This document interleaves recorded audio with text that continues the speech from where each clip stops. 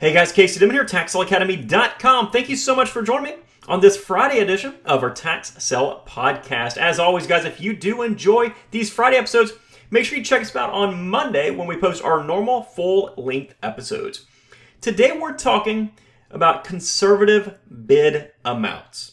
One thing that I really teach, what I really emphasize in the Tax Sale Academy, and truthfully everywhere I teach here on the podcast, YouTube, everywhere else, is that you need to base your bid amounts on ultra-conservative numbers. And obviously, there's a few different reasons for doing this. Number one, you always have to account for those unexpected expenses. They will pop up from time to time. Number two, I want you to be able to make money, obviously, right? I don't want you to overpay for the property and not make any money. And then number three, I want you to be able to enter and exit that investment very, very quickly. I don't want you to get stuck with missing out on other opportunities or expensive holding costs. Your goal at every auction should be that when you win a piece of property, there is no doubt whatsoever in your mind that you will make money.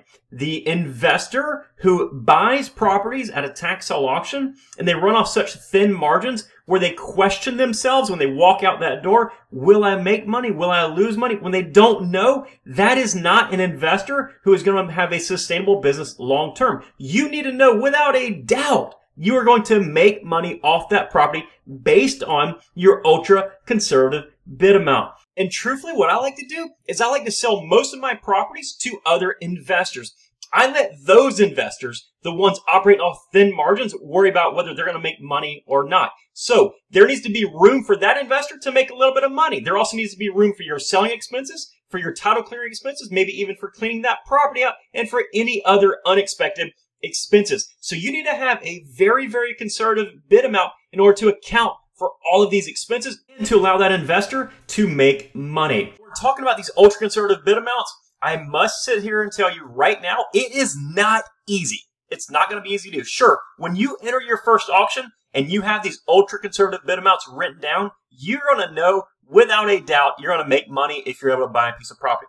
But what happens from time to time is you'll go to your first auction and you won't win a single property. Then your next auction, and your next auction, and eventually you will not stick to these guidelines. You will not stick to this conservative approach, and you'll start loosening up your bid amounts. And over time, they become looser and looser, and what will happen? You'll operate off very thin margins where you'll eventually lose money and you'll exit the business. It is so important to stick by very conservative bid amounts. I don't want you to sit there and say, well, maybe I can make a little bit of money if I spend a little more money or whatever it is. Don't go crazy on us, guys. I want you to stick by your numbers. Stick by these low bid amounts, and at some point, you're going to hit that right property. It might take you one auction. It might take you 10 auctions. I had one member in the academy. It took her an entire year before she got her first property. But she kept emailing me, I'm going to stick by my numbers. I'm going to stick by my numbers. And then boom, she made about 30 grand off that first property. That was her first foray into real estate investing.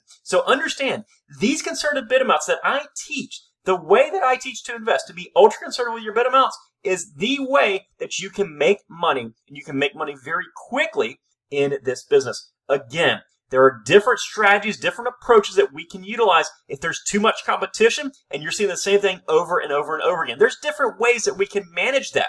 But at the end of the day, if you overbid on a piece of property or multiple properties, you are just about guaranteed to lose money sooner or later. So stick to those conservative bid numbers. That's it for today, guys. I will see you on Monday for our normal podcast episode. In the meantime, I hope you have a fantastic weekend. And if you're looking to learn about investing in tax sheltered real estate, two great resources for you. Be sure you pick up your copy, the Tax Sale Playbook. It's a physical book that I would love to ship to you. I bought the book for you. All that I ask is your help to cover the shipping cost to get it from our warehouse to your front door, which is very nominal. You can get that at TaxSaleAcademy.com. And then, of course, consider joining the Academy itself if you're looking for that step-by-step comprehensive tax sale investment training that will take you from zero real estate experience to tax sale success. And you can do that, again, by going to TaxSaleAcademy.com. And this time, click on that join button. And I cannot wait to see you inside the Academy. Have a fantastic weekend, folks. Bye-bye.